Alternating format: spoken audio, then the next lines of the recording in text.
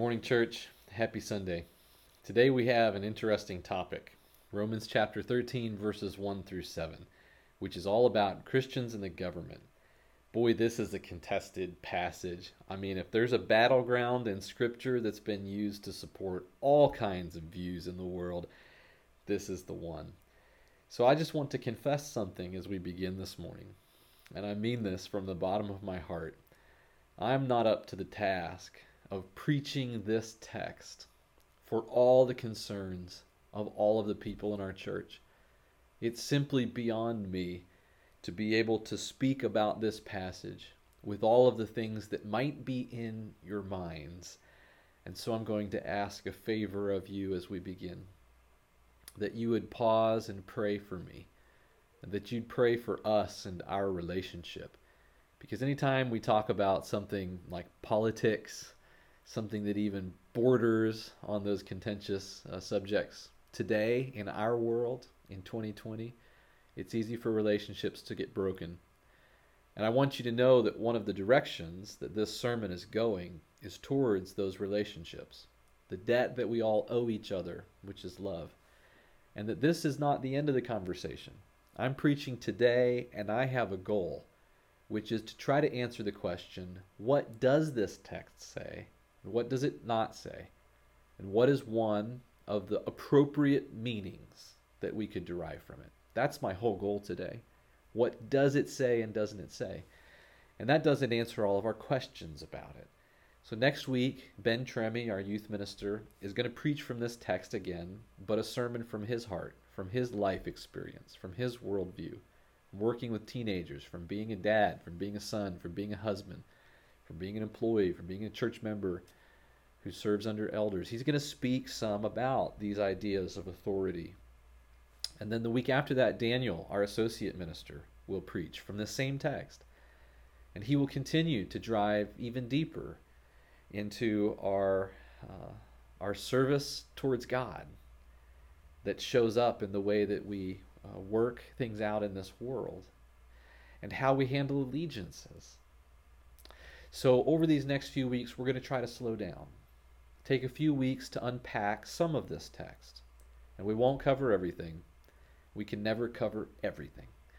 But we'll try to keep it Jesus-focused and to follow in the step of the Holy Spirit as he leads us as a congregation that lives in a world with government.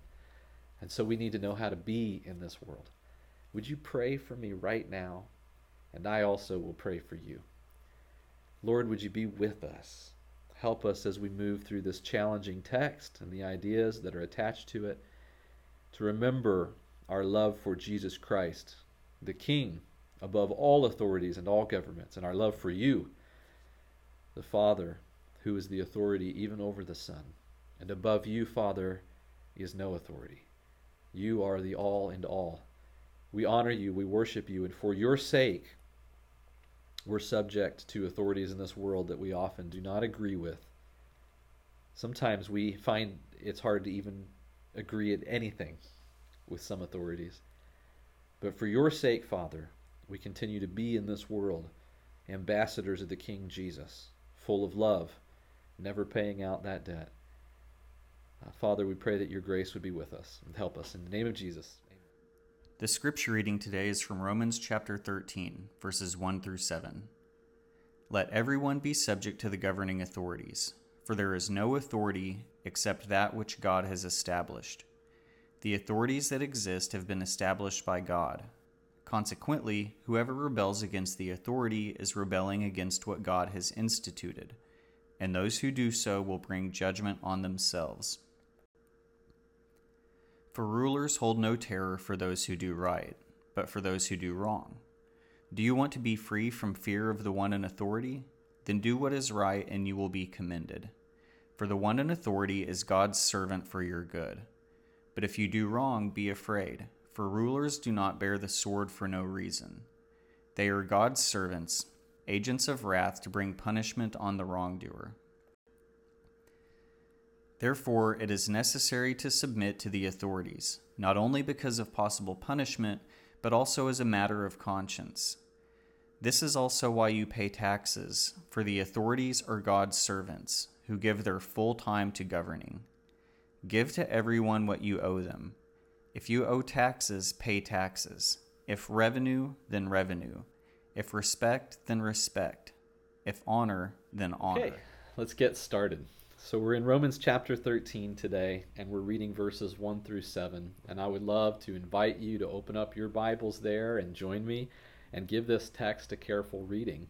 There are so many ways this text has been used in history, so many things that have been affirmed or promoted through it, that it seems right for us to take some time to try to read it again and get a fresh perspective. So there's two things that this text clearly teaches that Christians, that Paul's writing to in Rome, should do.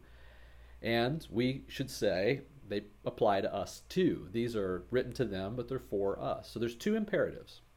What are the two imperatives in the text? Well, verse 1, the first sentence has the first command, the first imperative.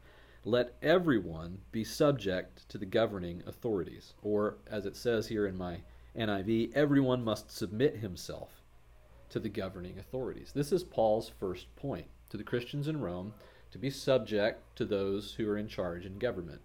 Now, that leaves a lot of questions open about how far does that go, and which authorities when they disagree, and so on. But the basic point Paul wants to make is this. Let's have Christians in Rome, and then we presume elsewhere throughout history, be good citizens and honor the government and submit and be subject to the laws of the land. So that's Paul's first command. His second command is in verse 7. In verse 7, Paul says, give everyone what you owe him. And then he gives some supporting examples there, like taxes and revenue, respect, and honor. But the command is, give to everyone what you owe them. So these are the two commands Paul's driving at here in his letter, is let's have Christians be subject to the government, and let's give people what we owe them. So, that's the reason Christians should pay their taxes and so on. Now, everything else in these verses is supporting argument. It's rhetoric. It's reasoning that Paul uses to support those two commands. So when we see him say things like, there's no authority but what God has established, consequently, he who rebels against the authority is rebelling what God has instituted, and so on, that supports the first command. Let everyone be subject to the governing authorities. The reasoning is God has put them in place, and so we serve God, so we should also obey the government. And then he gives supporting reasoning for why we should give to people what we owe them. And part of that's in verse 6. He says the servants in government are serving us. They're spending their time working for us. And so we have kind of a contract with them where they serve the people, and the people pay taxes and support their life and pay them in that way. So everything else in the text is supporting the two commands. Let everyone be subject to the governing authorities, and give to everyone what you owe them. Technically, there's a third command buried in the passage in verse 3. And that other command is actually part of the supporting rhetoric of the first command. It says, do what is right. Do what is right. That pretty much goes with Christian teaching and teaching of the people of God all through history, is we should do what is right. Now, we don't always agree on what's right, but we know that we should do what is right. And that is used by Paul in support of the first point, which is be subject to the governing authorities. So there we go. The teaching in a nutshell, in just a couple minutes, is everyone should be subject to the government, and we should give to everyone what we owe to them. Now, there's lots of questions about what this means. And for us to start moving in the weeks to come through some of those questions about how we apply this today, we might want to look at a few contexts of Scripture. So this is the text, but what is the context? And I'd like to look at 4 contexts briefly this morning. The biblical context, so what's going on in the whole story of the people of God. And then the missional context. What is Paul doing in his ministry right now that he's writing this letter for that mission? What is the mission, and how does that help us understand this reading? And then what is the literary context? That's the third one. So in this letter, Paul's reasoning with Christians, and he's teaching them, he's arguing with them sometimes.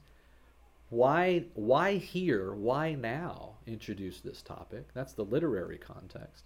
And then finally, I just want to comment on the context of their world and our world, their ancient world and our modern world. So you could put it like this: the biblical context would be to say that this passage is not all that the Bible says on this topic. And I can't cover today, or even this month, everything the Bible says on the topic. But we're aware that the Bible says more than just this. For instance, that God establishes the authorities is clear from this text. But what is not clear in this text, but is clear in the Bible, is that God establishes governments, and that says nothing about his approval of them. We don't know from this text whether God approves of any one government or not, in any single nation or not, at any one time or not. And so the Bible gives us reason to understand that God both establishes all authorities in the world, and yet God himself can be opposed to them. For instance, take Egypt. That Moses is confronting the Pharaoh, giving prophetic witness to the Pharaoh to let the people of God go, is evidence. God has established all the governments. So that means even Egypt and Pharaoh was established by God. And yet God's people oppose that Pharaoh because God doesn't approve of that governing. So established doesn't mean has the approval of God. This is true with David, King David, and King Saul also. God established the rule of King Saul. Now, the people wanted the king, and God warned them, this won't go well for you. It actually wasn't God's plan or desire to establish that government, although it was his will to do it because he did it. So he establishes Saul as king, and yet Saul goes against God's will, so God approves now of a new king, David. But look at what happens with David, who's anointed to be king. He doesn't take it by force. He doesn't oppose the authority God had instituted. In fact, when he has a chance to kill Saul, he says, "Let me not touch God's anointed," which is a great reminder for us that the king that God has now chosen to be the new king over his people still can see that the authority that God had previously instituted needs to be respected with certain honor, and that he needs to be subject to that authority as long as it exists. That's just remarkable thinking. And then we could look at examples like the high priests who opposed Jesus and then who later opposed the apostles. And the apostles in Acts say to them, well, we have to listen to God, not to you. But they are authorities God instituted, and yet the apostles can't listen to everything that they say. But when they can, they show that they do it very respectfully. So consistently throughout Jesus' trial and then the apostles on trial in Acts, they show a lot of restraint and a lot of respect. And then finally we have the book of Revelation written by John the Apostle much later in his life, which takes a very negative view of the Roman government. In fact, it takes a decidedly dark view of government because of what's going on in their world at that time, and yet it still doesn't call for Christians to resist violently, but to persevere in faith and to endure. So the Bible says a lot more about Christians and government, about followers of God and government, than just this text. And this text needs to be held in light of all the Bible says. Let's talk about Paul's mission. We can say it like this. What led Paul to say this now? Like, what is Paul working on in his mission that he feels the need to say this? Well, Paul is in the middle with the Spirit of focusing on a mission to go west into Spain. He says as much at the end of this letter. He wants to take the gospel to places it has not yet gone. And his hope is to stop in Rome so the Roman church can help him on his way. And that means he needs a unified Roman church. And right now the Roman church at this point is struggling with the powerful and the powerless, as Paul will talk about in the next couple chapters. The weak and the strong, the powerful and the powerless. And Paul is doing one, trying to help unite them so that Jew and Gentile in the church can come together to serve God in a unified way, but also so they can support his mission westward into Spain. And he needs a unified church to do that, but he also needs a church that's not embroiled with the government in controversy. If he gets to Rome and the church is currently engaged in warfare or in some kind of passive-aggressive controversy, like not paying their taxes, for instance, that church can't support the mission. They're too entangled in the things of the world and not able to support the mission of the church and of Christ. So Paul is coming to them for help with his mission, and he's trying to help them as best as they can to be prepared to help him with that mission. So Paul has a missional agenda. And in the letter, let's talk about the literary context. This is our third context. In the letter, we should ask, what else is Paul saying around it? So, at what point in the letter is this coming up, and why is it coming up now? Well, Paul, in this point of the letter, is in the middle of defining non-hypocritical love, which we talked about last week. Non-hypocritical love. So for Paul, he's been talking about the renewing of our mind together since the beginning of what we call chapter 12. And now he's been talking about true love, sincere love. And in fact, he's talking about that still later in chapter 13 on the other side of this government passage. If you look at verses 8 through 10 of chapter 13, you'll see that Paul is still thinking about love. That love is a debt we never finish paying. That he will say, love your neighbor as yourself. Love does no harm to a neighbor. Therefore, love is the fulfillment of the law. Clearly, it's still part of his section on non-hypocritical love.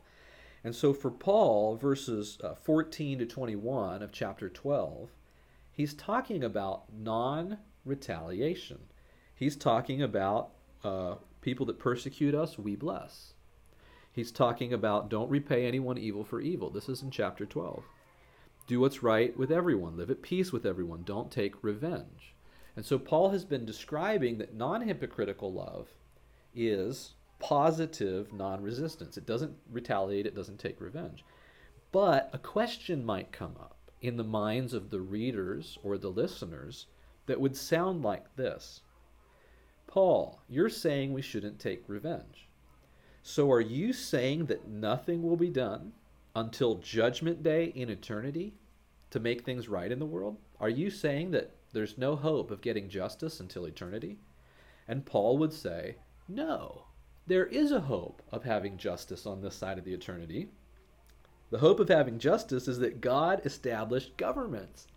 And Christians, if you would learn to be subject and pay them what you owe them and do what you owe for them, then you too have some hope of receiving some justice on this side of eternity. God has established that as a partial answer for why Christians don't take revenge. It in fact helps us to have government because we don't get tempted to bloody our own hands and to fight for things and to take power into our hands and to use power in worldly ways, which he doesn't want us to be conformed to the ways of the world, which is coercive and uses power to force others to submit and so on. So Paul says the government is here in order to bring about punishment for wrongdoers and to see that justice is done. So this is God's partial answer, however imperfect, however incomplete. It's a strategy to try to help there be justice in the meantime. And then when somebody reads what Paul says about government, submit to them, give them what you owe them, they might ask this question. They might say, so Paul, you say that we should submit to the government. Are you saying that Christians should do whatever the government says? And Paul would say, well, no, that's not exactly what I meant either. Christ is, according to this letter, the goal of the law.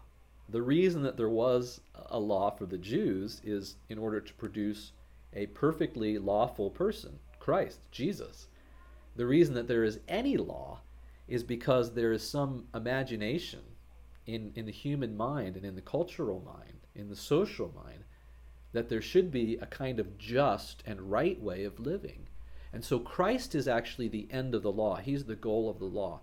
Whenever you see all these imperfect laws, but you see Christ behind them, Christ is the perfect fulfillment of the true laws. So when you look at him, you can get an idea of when laws are right and when they're wrong. And then Paul would also say this in his letter, love is the fulfillment of the law. That's verse 10. So for Paul, there is some give and some take here. If people would accuse Paul of saying, so we have to do anything the government says, Paul would say, no, we have to do what love demands. We have to do what Christ demands. That is the highest law. Love is the high law. It's the true law. And so, as much as it's up to us, we should be subject to the authorities and give them what we owe them. But what we owe to everyone is love. Does that make a little sense? I think that helps us to work through the logic of the passage. One more context before we leave this context part behind is their world and culture and our world and culture. Because this was written to them in Rome, and it's for us also, but it was written to them. And it was written to them in some circumstances. So, what are the circumstances in which Paul wrote this letter?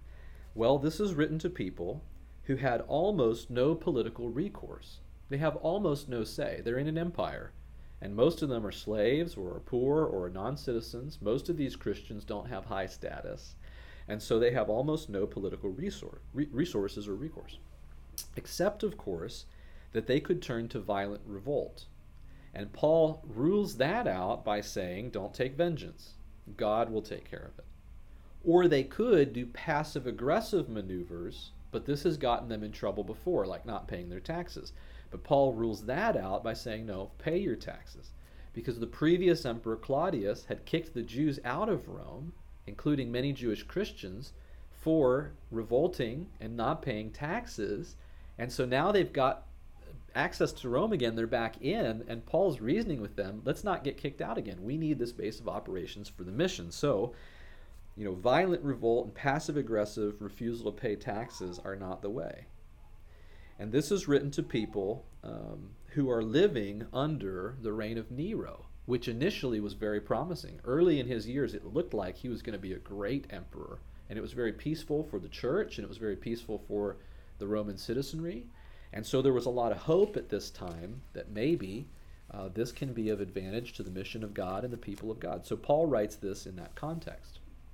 So what John writes in Revelation later on is also about Nero and what happens in Rome, but it's from a different perspective later in his reign. Right now, Paul sees the peaceful early reign.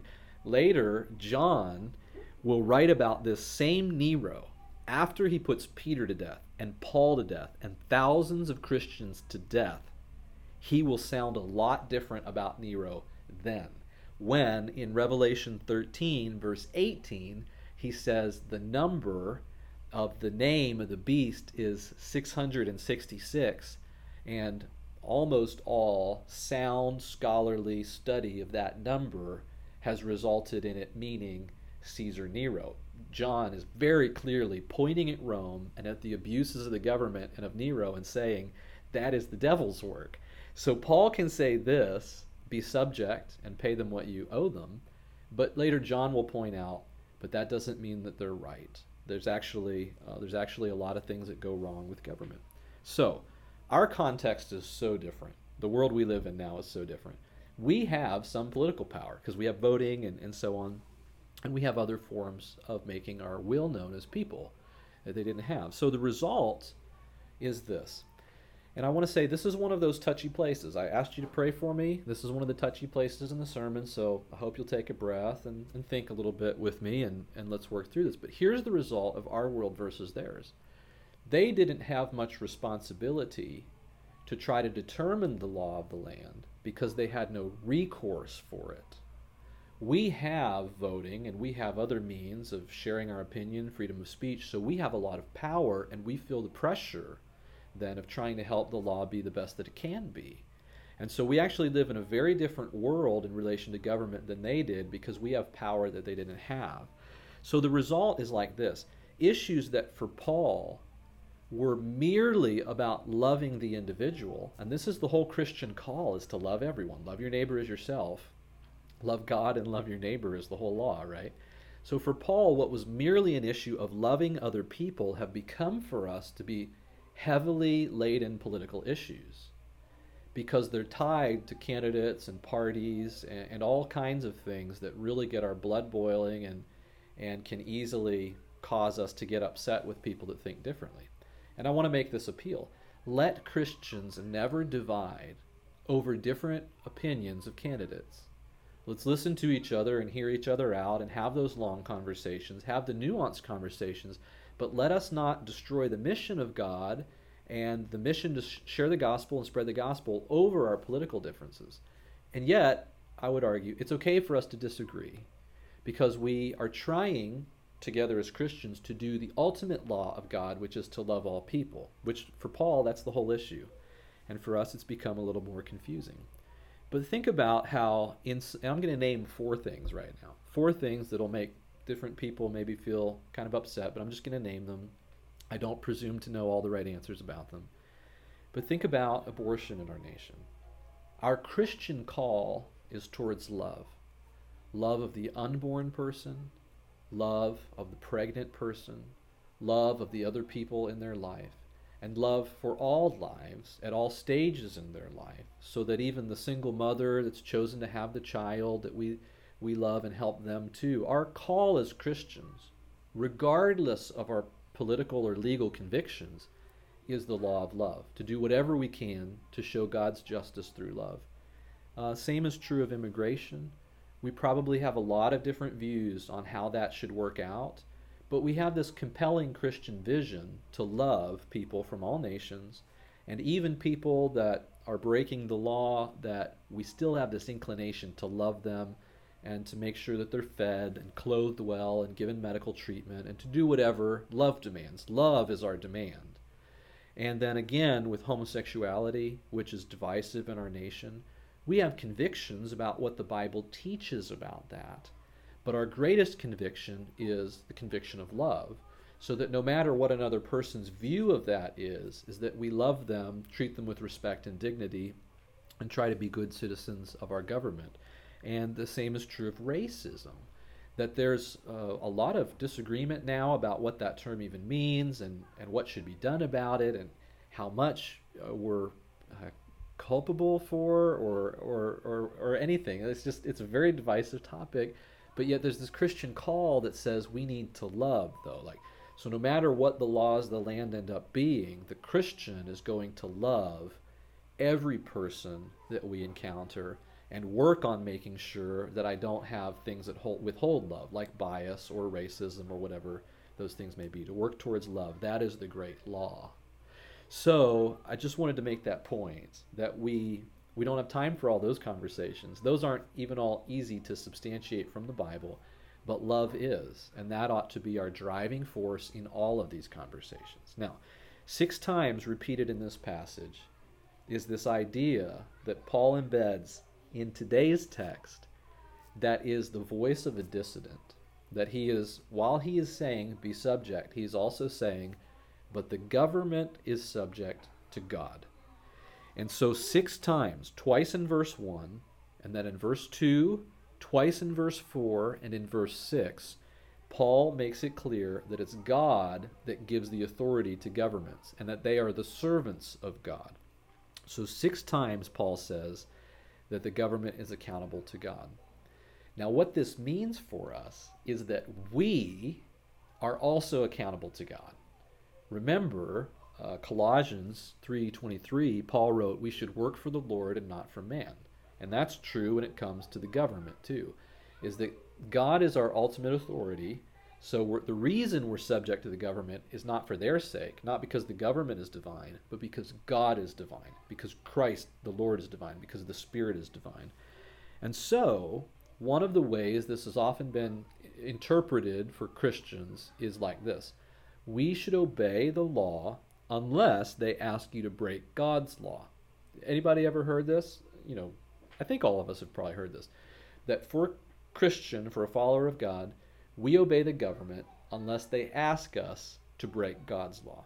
And to that I want to say yes, and also say some more. Yes, when it comes to my individual responsibility to not break the law of God, that point makes a lot of sense. But I also believe you can go deeper than that, which is, that is pretty much all you could say from this text. From this text is just the reminder that we answer to God, the government answers to God, God will be the judge of the governments, and so we obey them unless they're asking us to break God's law. That's about all you can say from this text. But the appeal to God's authority in this text points beyond this like a signpost. The fact that 6 times Paul says, but the government, Caesar, answers to God, is to counter the claims of Caesar in this generation that he himself is divine. The Caesars are boldly calling themselves gods and sons of gods by this time in the empire, and for Paul to say this is sneaky and a little bit of a voice of a dissident. To point beyond it and to say, remember that the Bible says more about government than this, and that the Bible says more about prophetic witness of what the church needs to speak about right and wrong. So yes, my personal accountability is to obey the government, but ultimately God. But our church responsibility is to remember that since God is in charge, sometimes we have to also speak words of accountability to governments. So for instance, John the Baptist has to tell the truth to Herod when Herod is living in immorality by taking the wife of his own brother. John preaches against that governing authority, and it costs him his life. Now, John remains subject to the authority the whole time, because in the end, Herod has the right to take his life. That's the punishment. But he is the voice of a dissident that we must listen to, who holds the government to God's authority and accountability. Or Jesus with the tax question. Should we pay taxes to Caesar or not? And Jesus produces the coin, or has them produce the coin, and asks whose face is on it. And he says, give to Caesar what is Caesar's, and God what is God's. That sounds very much like give everyone what you owe him, right here in verse 7. And Jesus there also is a dissident when he says, if Caesar cares to put his face on the coin, give it back to Caesar. He cared enough to put his image on it. But God put his image on humanity. So let every body and every mind and every person and their breath and their voice and their life belong to God. That's the voice of a dissident who says, yes, we'll pay our taxes, but the person belongs to God, not to Caesar. Or finally, our Lord Jesus, when he was confronted face to face with Pilate. And Pilate says to him, don't you know I have authority to set you free or put you to death? And Jesus says, as the voice of prophetic, dissident, and witness, you would have no authority over me if it were not given to you from above. And Jesus remains subject to Pilate's authority, even though Pilate's authority comes from Jesus' own Father. And Jesus' Father in heaven has given Pilate the authority to be a governor, and yet does not have a willing servant in Pilate who does what is right. He wrongfully puts Jesus to death. And so Jesus is subject to Pilate because he allows himself to become a martyr, to be killed, to be executed, to be crucified. And yet he can look Pilate in the eyes and say, the only reason you can do this is because you answer to God, and God will hold you to account.